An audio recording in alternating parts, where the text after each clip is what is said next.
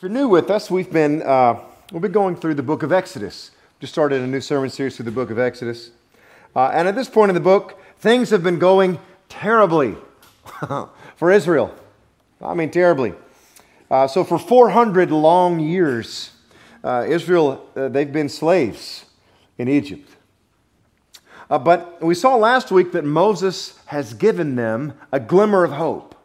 Okay, so they've had 400 long, difficult years of slavery. Moses has entered the scene and given them a glimmer of hope. You see, chapter 4 ends with the promise of deliverance and Israel worshiping Yahweh. That's how chapter 4 ends. But now we flip over to chapter 5, and just as Israel has gotten a glimmer of hope, things are about to go from bad to worse. From bad to worse. So let's turn to chapter 5 now. Exodus chapter 5, and we'll look at verses 1 through 9. Exodus 5, 1 through 9. If you don't have your Bible with you, the verses will be on the screen behind me. Verse 1. Afterward, Moses and Aaron went to Pharaoh and said, "This is what the Lord, the God of Israel, says. Let my people go, so that they may hold a festival to me in the wilderness." Pharaoh said, "Who is the Lord, that I should obey him and let Israel go? I do not know the Lord, and I will not let Israel go." Then they said, "The God of the Hebrews has met with us. Now let us take a 3-day journey into the wilderness to offer sacrifices to the Lord our God, or he may strike us with plagues or with the sword." But the king of Egypt said, "Moses and Aaron, why are you taking the people away from their labor? Get back to your work." Then Pharaoh said, "Look, the people of the land are now numerous, and you are stopping them from working." That same day, Pharaoh gave this order to the slave drivers and overseers in charge of the people: "You are no longer to supply the people with straw for making bricks. Let them go and gather their own straw. But require them to make the same number of bricks as before. Don't reduce the quota. They are lazy. That is why they are crying out, 'Let us go and sacrifice to our God.' Make the work harder for the people, so that they keep working and pay no attention to lies." This is God's word. Okay, so what's going on here? Well, Moses and Aaron have come to Pharaoh, and they've asked him to let Israel go into the wilderness for 3 days to worship Yahweh. And Pharaoh is not a big fan of this request. Not only does he say no, but he's infuriated by their question, by their request. And so he says, "I don't know the God of the Hebrews, and I really don't care. I don't care. And just because you asked this of me, I'm going to make your people get their own straw to make my bricks." Now, the Israelites' labor was already very difficult. Okay? It's extremely difficult already making these heavy bricks for the Pharaoh. But now, the Pharaoh is robbing them of the key ingredient to make the bricks. And so now Israel has to go scatter all over Egypt, desperately looking for straw or twigs or grass or like anything that will help them in making the bricks. All while having the exact same quota as before. And of course, this is an impossible task. It's impossible. What Pharaoh is now requiring is impossible. And the Israelite foremen are being beaten when they don't make the quota. And so the Israelites are now trapped and terrified. And how do they respond? How do they respond to this new order from Pharaoh? Well, they begin to doubt Moses. Let's look at verse 21 together. They begin to doubt Moses. Verse 21. And they said, "May the Lord look on you and judge you. You have made us obnoxious to Pharaoh and his officials, and have put a sword in their hand to kill us. So they're doubting Moses. How does Moses respond to this situation? With the difficulty that Pharaoh has placed on his people and with the doubts arising from the people toward him, how does Moses respond? Well, he begins to doubt God. He begins to doubt God. Look at verses 22 and 23. Moses returned to the Lord and said, "Why, Lord? Why have you brought trouble on this people? Is this why you sent me? Ever since I went to Pharaoh to speak in your name, he has brought trouble on this people, and you have not rescued your people at all." Now, I think it's kind of wild the way that Moses is talking back to God here. I mean, this is pretty wild. I just imagine myself as a child talking to my father this way. Like, it would have gone pretty badly for me to talk back to my dad in this manner. I mean, Moses is more or less accusing God of sin. That's what he's doing. He's accusing God of sin. But hey, I got to be real. I got to be real. I've talked to God this way before. Quite a bit, actually. You know, when things aren't going my way, a little bit of pain enters my life. God is the first one I shake my fist at. So, I've been guilty, just as guilty as Moses, of talking back to God. But you know, the funny thing in this particular story is that God is just doing exactly what he told Moses he would do, right? Like he's literally just doing exactly what he said he would do. We saw that last week. If you were here, just the chapter before, God said, he told Moses that Pharaoh was not going to let the people go. He already told Moses that. And yet Moses is still freaking out and questioning God. And so what's Moses' problem? Like God already told him that this would happen, and yet Moses is panicking. Why?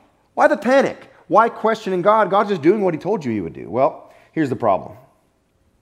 The problem Moses is having is that the pain he is experiencing and the pain his people are experiencing are very, very real.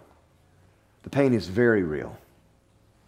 Pharaoh's whips are more tangible than Yahweh's promises. They're more tangible.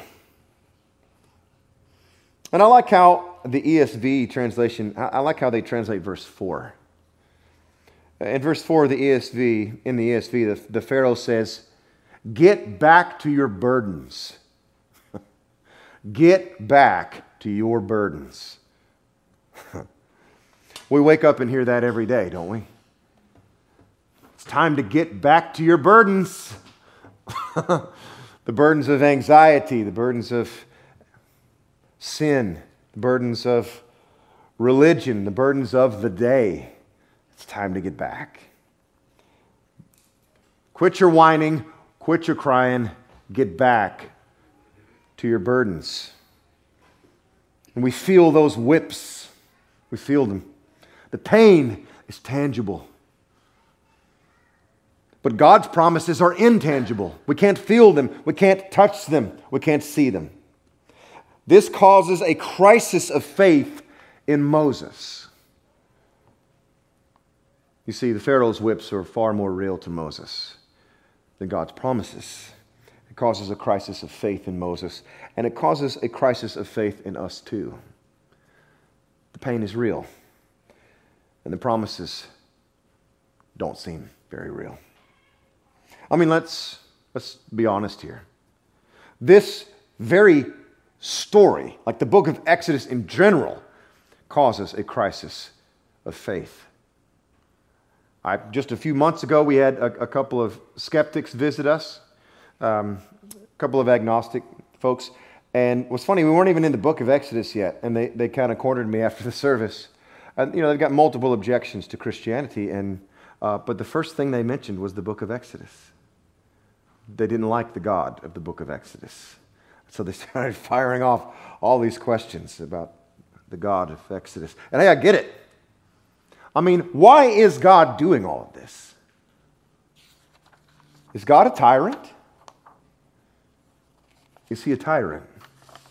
I mean, why allow the Israelites to be enslaved in the first place, right? Like, why 400 years of slavery here, Yahweh? And now, Yahweh's making their suffering worse. Right after promising deliverance. He's promised deliverance, and now their already grinding suffering has become worse. Having to make bricks without straw. Why in the world is Yahweh doing this? Well, one commentator on this passage has an interesting answer. He says this. He says, quote, left to themselves without oppression, the Israelites likely would have been content to integrate into Egyptian society. End quote. In other words, without the oppression, there would be no such thing as the nation of Israel. They would have assimilated into the Egyptian culture, and the Israelite culture would have disappeared forever off the face of the earth. And so, as you look at the book of Exodus as a whole, you could say that the first half of the book is about God getting his people out of Egypt. And the second half of the book is about getting Egypt out of his people. They were very attracted to the pagan gods and the pagan society of Egypt. And so God, in the second half of the book, has to work to get Egypt out of Israel, which you could argue is actually more difficult. It's more difficult than the first half. And so, it's possible that God allows Israel to be oppressed so that they will keep their identity.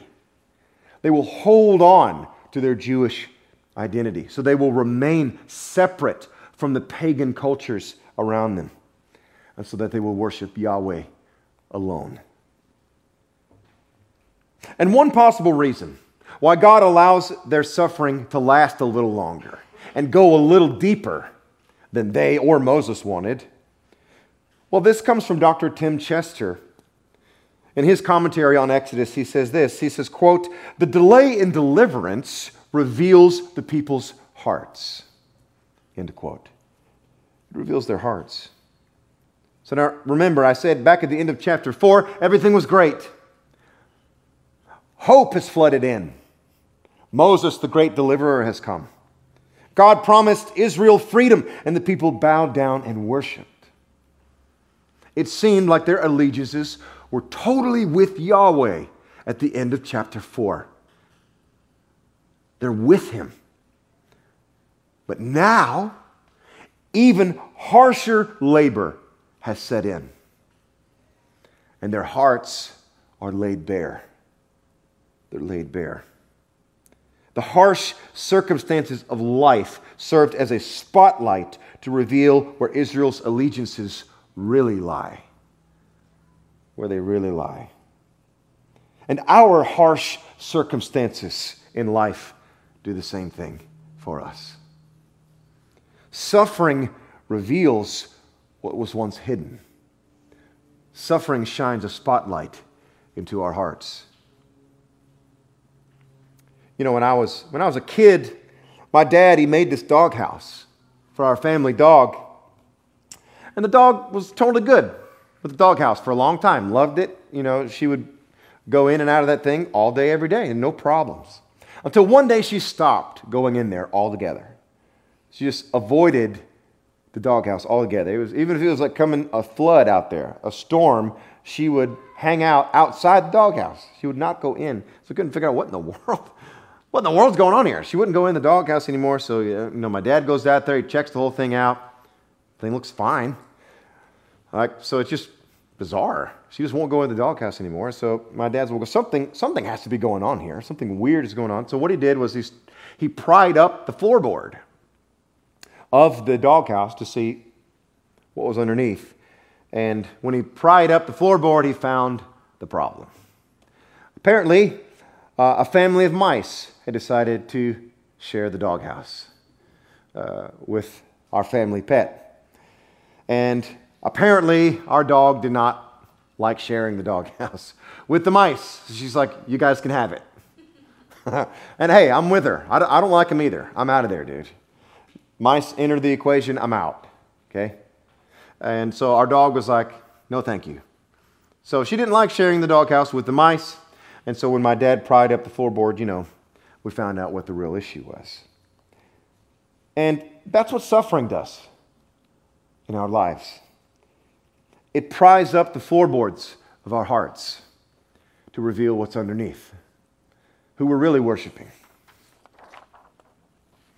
And so maybe you're here this morning and you're dealing with some harsh circumstances. Maybe the burdens of life or the burdens of sin or the burdens of religion have pried up the boards of your heart. And maybe there's some scary stuff underneath. Maybe there's some mice running around under there. Maybe there are some doubts. Maybe there's some skepticism. Maybe there are some idols underneath. And so if that's true, if that's you, what do? What do you do when you pry up the floorboards and you see a bunch of mice running around in there? Well, here's what we do when we pry up the floorboards and we see mice running around. We have to see how the Lord responds.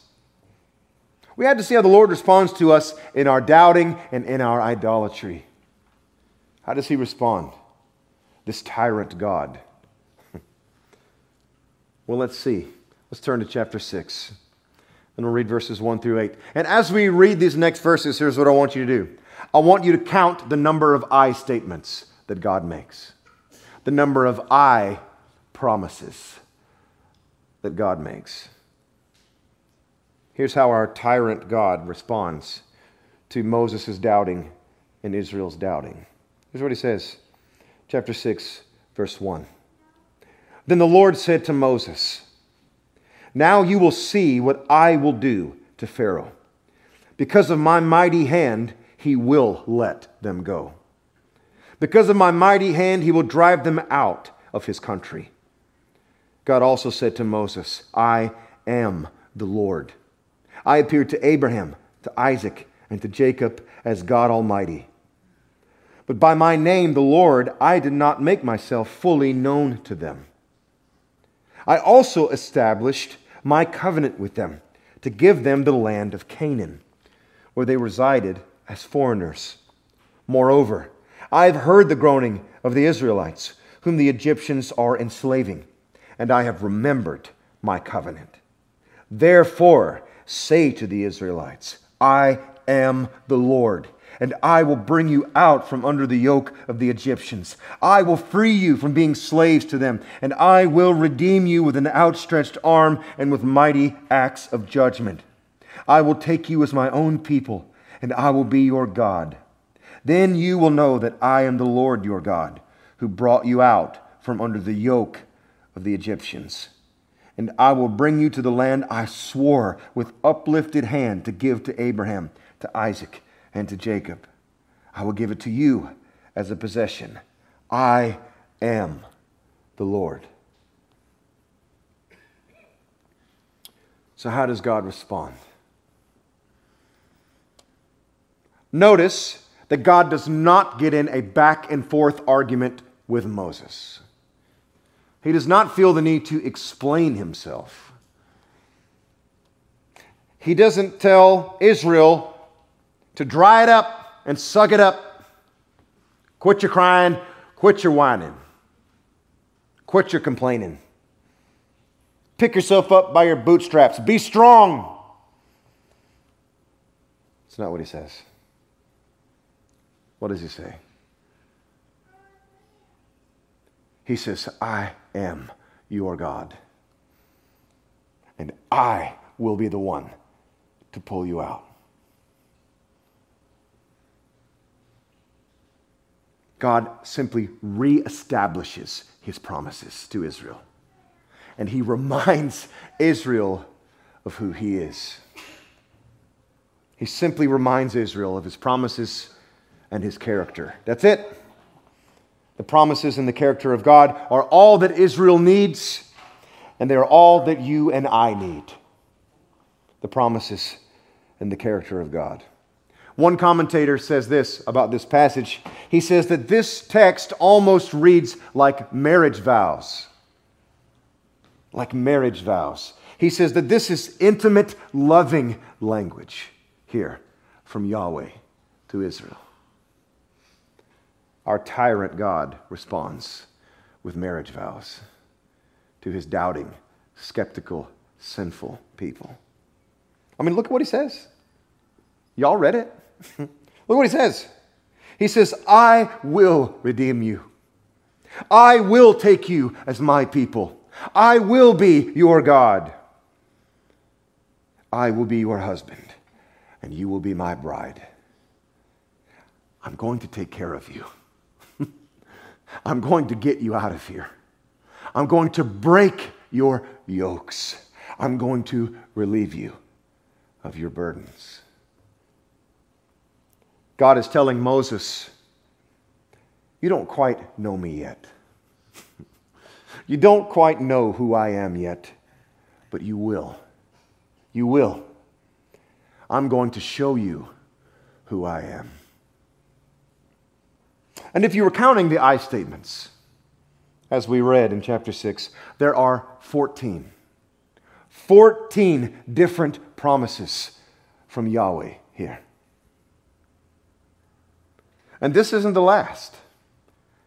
And this isn't the first. If you've been with us the last few weeks, you've seen God make multiple promises to Moses and Israel. This is the last time he'll do it. He will do this throughout the book of Exodus. Reestablish his promises. Now, is God repetitive? Yeah. He's repetitive here in this text, and he's repetitive about his promises all through the book of Exodus. Why? Because he has to be. He has to be. Because you know what else is repetitive in our lives? Doubts, sins, anxiety, burdens, insecurity, etc., etc. And this is why consistent church attendance is so important. That's why it's so important. Church attendance, this is not some religious box that you check and earn righteousness from it. You're not earning any righteousness with church attendance, okay? That's not what church is. It's not a religious box to check. Church is a chance for you to gather with other sojourners in the faith and hear directly from the Lord. I am your God. I have redeemed you. I have rescued you. I love you.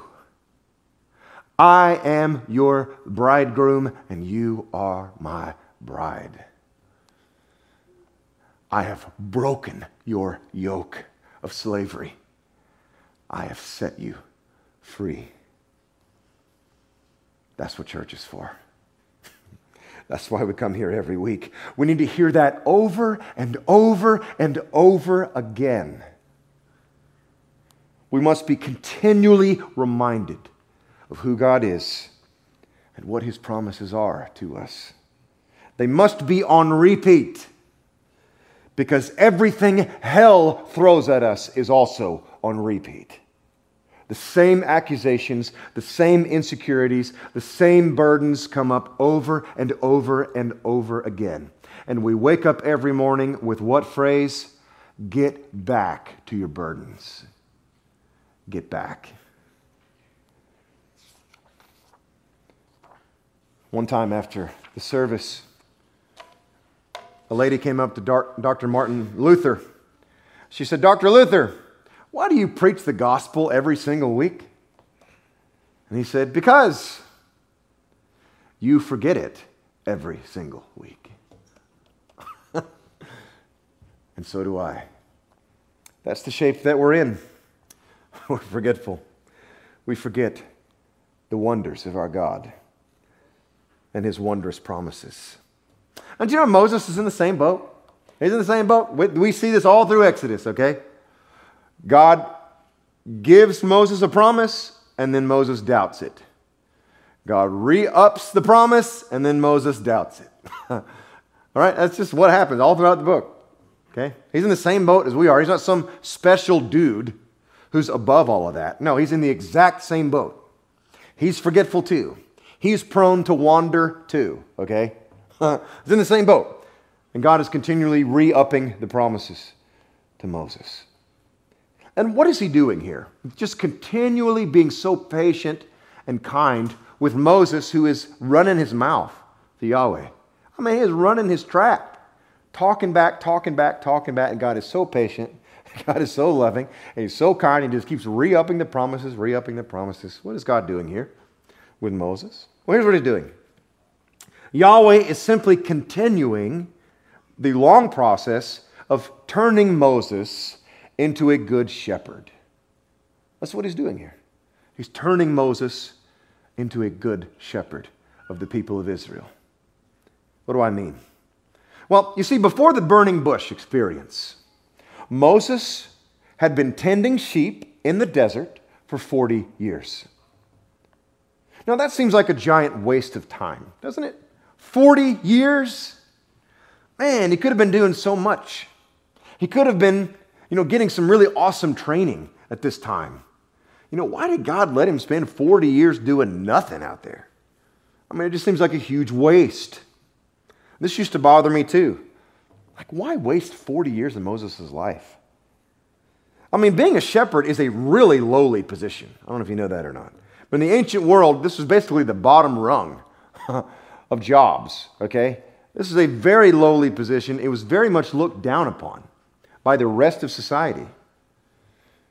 Little kids didn't grow up dreaming of being a shepherd, okay? It was very much looked down upon. I mean, you're following around these smelly and stubborn animals all day. It's dirty. It's thankless. You're dealing with animals who will not listen to you, who are prone to wander away from you, and they get themselves into danger all the time. And so you have to fending off the wolves and fending off all kind of animals and running after these dirty, ignorant animals and bringing them back into safety. And so actually, when you think about it,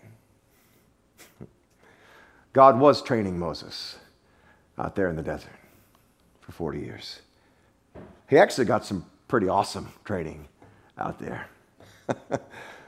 See, because out there in the desert, he was doing exactly the same thing he would be doing with the Israelites. The exact same thing. God's like, okay, Moses, you've tended these stubborn sheep for 40 years. Now you're ready. Now you're ready to do the exact same thing with my people. The same thing. It's going to be dirty. It's going to be thankless. They're not going to listen to you. They're going to doubt you. They're going to have all kinds of problems with you. They're going to get themselves in a lot of trouble, in a lot of danger. But hey, you're used to that, Moses. You're used to that. So, Moses, lead them. Lead them. Care for them. Shepherd them. They're stubborn. So love them. Love them. That's what God is doing with Moses throughout this book. And you know what? In the end, Israel ended up with a good shepherd in Moses. He loved them. He was patient with them. He was so kind with them. He was a great leader. He risked his life for them. Yeah. Israel ended up with a good shepherd. But you and me, we ended up with a better one. An even better one. Because you see, Moses risked his life for his sheep. But our shepherd, he gave his life for his. In John chapter 11, this is what Jesus says. He says this, quote, "I am the good shepherd. The good shepherd lays down his life for his sheep. The hired hand is not the shepherd and does not own the sheep. So when he sees the wolf coming, he abandons the sheep and runs away. Then the wolf attacks the flock and scatters it. The man runs away because he's a hired hand and cares nothing for the sheep. But I am the good shepherd. I know my sheep, and my sheep know me. Just as the Father knows me, and I know the Father. And I lay down my life for my sheep. End quote. End quote. That is what our shepherd tells us. That's what he has done for us. And remember what the Pharaoh said? You know, that Pharaoh, he is no different than Satan. Pharaoh really is the Satan figure of this story. And you know what Satan continually tells us? He says, get back to your burdens. Get back. We hear the message of freedom, and Satan says, no. Get back to your burdens. But what does our good shepherd tell us? He says, come to me, all who are weary and heavily burdened, and I will give you rest. I'll give you rest. And you might ask, but how? Like, how does he do that? How can he give me rest in the middle of my turmoil, in the middle of my trials, in the middle of my pain, in the middle of my sin? How can he do that? How does he do that? Here's how. If you're not a Christian here today, this is what you must know. And if you are a Christian here today, this is what you must remember about Jesus, our shepherd. You must know and remember this. We, like sheep, like Israel, had gone astray. We had gone astray. We ignored our shepherd, and we got ourselves into a world of danger. We were stubborn, and we were rebellious. And so we wandered and wandered in the darkness. And while we were out there, wandering and lost in the darkness, the wolf found us. The wolf came for us. The great wolf of sin, death, and judgment. And he sought to devour us. But we have a good shepherd. A really, really good shepherd. And our shepherd came to rescue us. And our shepherd is not weak. He is strong. And he went out to face the great wolf. And he allowed himself to be devoured by the wolf in our place, so that we, his poor little sheep, could come home, so that we could rest in his Father's house. And so, the reason Jesus can give us rest right now, right where we sit, is because he has already taken our burdens of sin, judgment, and death onto himself. He has taken the yoke off of our necks and placed it on his own neck. Jesus endured chaos and torment so that we could have peace and rest. Jesus was forsaken by God so that we never, ever will be. Jesus took the danger for us so that we can be safe forever. And this, my friends, is what church is all about. That's what church is all about. We are all stubborn and forgetful. We are. I'm as guilty as anyone. We quickly forget who our shepherd is and what he has done for us. We forget.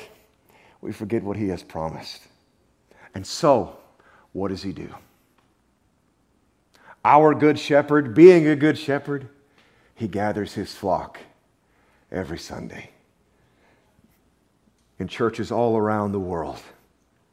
He gathers us together in order to calm our anxious hearts down